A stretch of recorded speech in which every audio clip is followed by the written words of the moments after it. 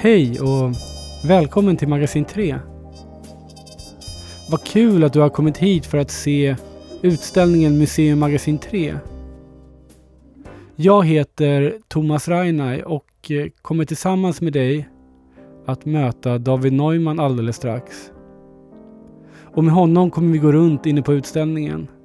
Han kommer berätta om tankarna före utställningen, men också inne på utställningen kring varje verk. Men först vill jag bara kolla. Står du vid receptionen nu? Har du hissarna bakom dig? Innan vi börjar gå så vill jag bara testa din hörsel. Blunda. Hörde du? Till höger. Hörde du? Till vänster.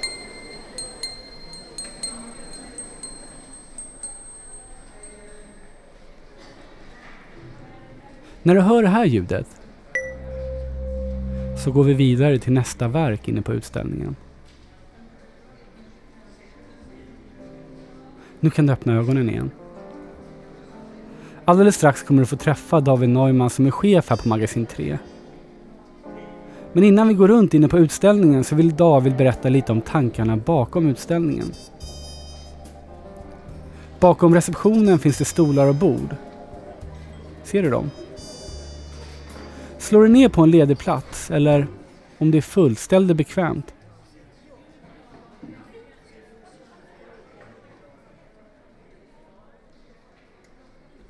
Om du vill hoppa direkt i rundvandringen, klicka vidare till nästa spår.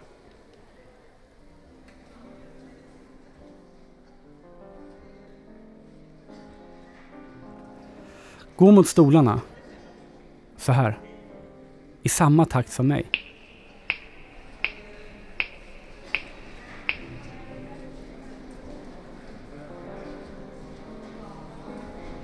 Har du satt dig till rätta nu?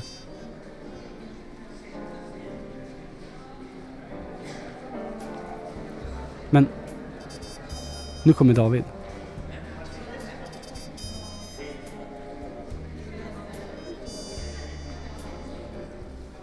Välkomna. Det är jätteroligt att du vill ta del av den här utställningen som heter Museum Magasin 3 av 3 stycken samtida konstnärer.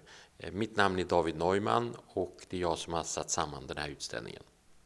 Tanken med den här utställningen var ju då att när vi bestämde oss för att skapa utställningar som utgår utifrån samlingen så paxade jag, som det heter, och sa nej, men jag vill hemskt gärna börja.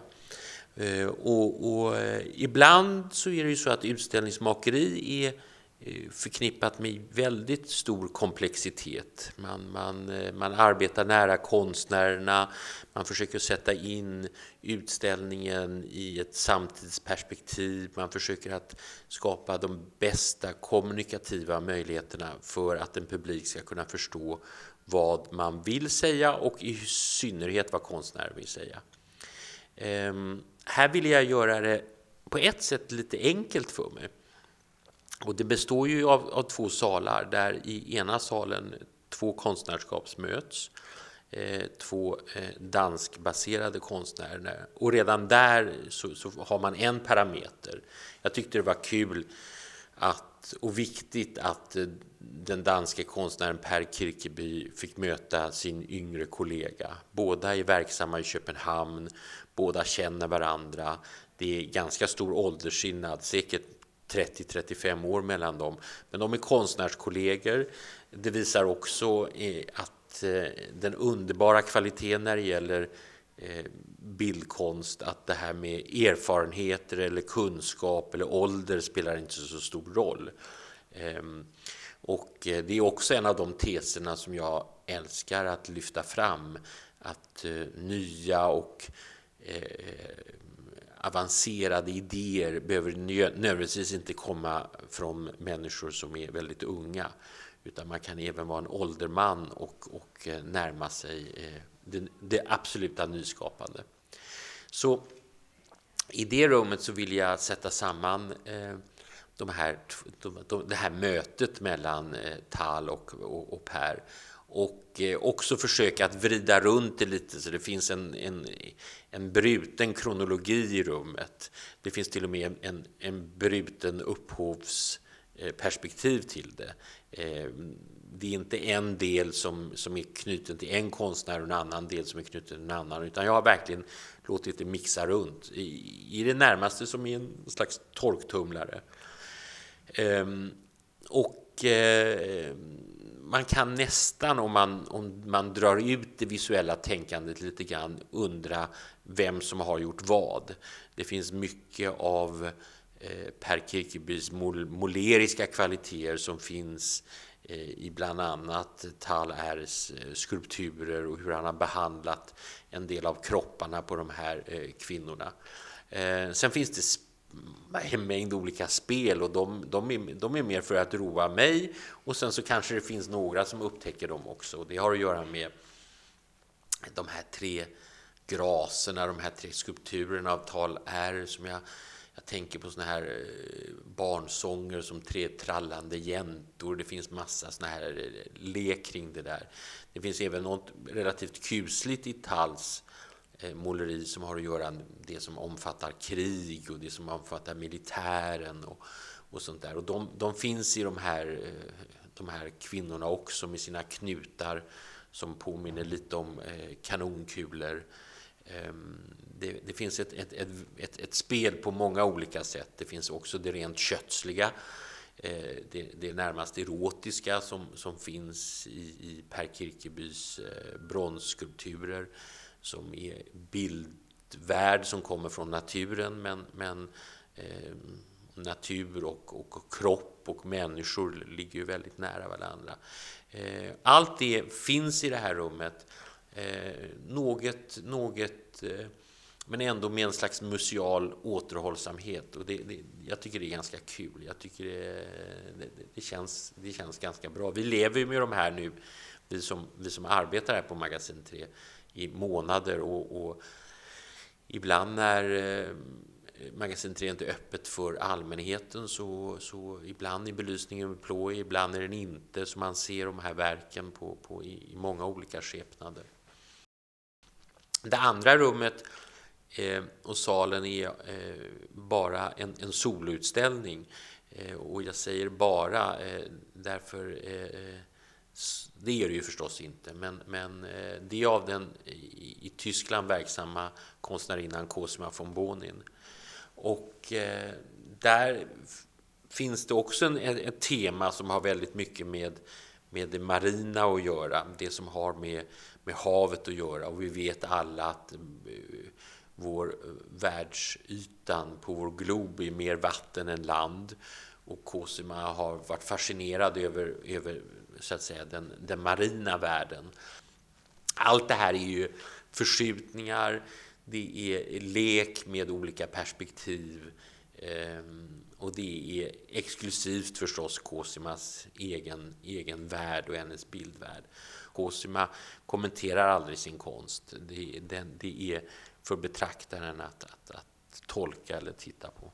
Det som är extremt lustfyllt och roligt, och jag tror jag kommer tillbaka, jag hör mig ju använda ord som lustfyllt, roligt, kul och sånt där.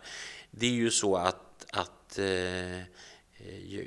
jag tror ju, har alltid trott väldigt mycket på kraften som finns i det som har hög integritet, eller det som är riktigt, riktigt bra. Om man då tar till exempel de här målningarna som finns 5 stycken av Per Kirkeby som heter Herbst Anastasis och är gjorda under en period på 1997 i Köpenhamn. Så när vi visade de här för första gången, som nu går nästan över 13 år tillbaka i tiden, och sen 13 år så har vi faktiskt inte packat upp de här målningarna, och när vi gjorde det kring idéerna kring utställningen, och jag bad våra tekniker att ta fram målningarna, så kände jag när jag stod i rummet så kände jag den här otroliga glädjen över dels att jag mindes dem så bra som jag tycker verkligen att de är. Men också den slags relationen och kvaliteten som man har kring objekt där det fysiska i skala, det här är nästan målningar som jag personligen kan lyfta själv. Alltså de är ungefär 2 meter höga och så är de, jag vet inte exakt, men 1,50. Alltså det är nästan, de relaterar nästan till min kropp. De är några centimeter längre än vad jag är och gudskelov som är de många centimeter bredare. Men det finns någonting när man pratar om konst som ibland relaterar just till att man ser någonting som man kan relatera till storleksmässigt och så fungerar i relation till din kropp. Till skillnad från det som är gigantiskt monumentalt eller det som är mindre. Och när jag står framför de här målningarna så känner jag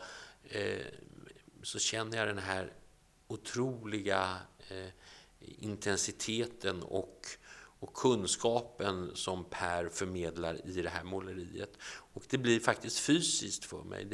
Det blir nästan så att man skulle kunna kliva in i den här bildvärlden. Och det kändes så befriande och så roligt att återknyta just den kvaliteten kring de här målningarna. Bronserna i den utställningen såg jag i Per Kirkebys trädgård utanför Köpenhamn. Och då sa jag att jag skulle hemskt gärna vilja låna den till utställningen som vi gjorde då för 13 år sedan. Och därför jag älskar dem som uttryck och jag förstår, tror jag, hur Per arbetar i ett klassiskt, väldigt, väldigt klassiskt manér som nästan återknyter till en av de mer imponerande skulpturerna som är gjord i modern tid av den franske skulptören Auguste Rodin. Och det är en slags det är ett porträtt av Balzac, en klassisk skulptur som man säkert kan ladda ner på nätet, där Balzac nästan sprängs ur en klippa och han står i någon slags, nästan som en rock. Och då minns jag hur jag tyckte väldigt mycket om de här skulpturerna, men jag också älskade det faktum att de hade stått ute och det hade liksom skapats en patina på de här objekten.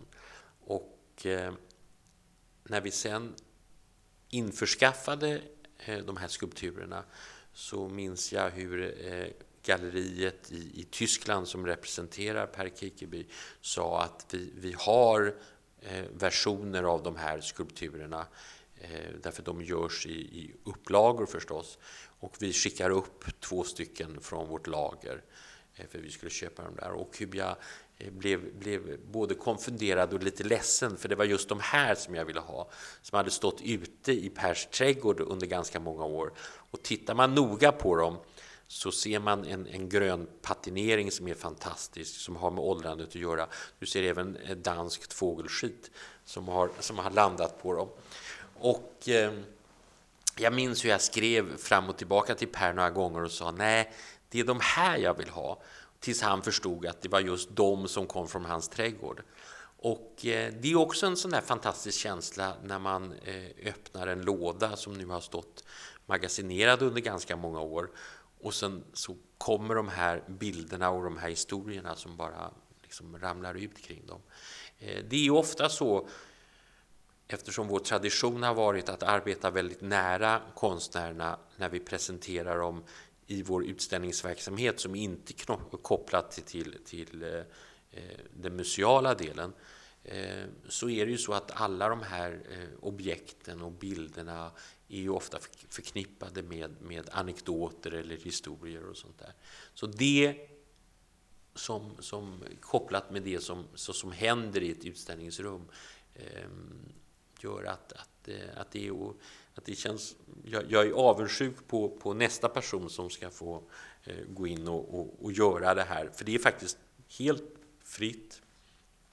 Och det är faktiskt något slags försök att skapa utan något partitur. Men nu ska vi faktiskt gå in på utställningen. Följ med.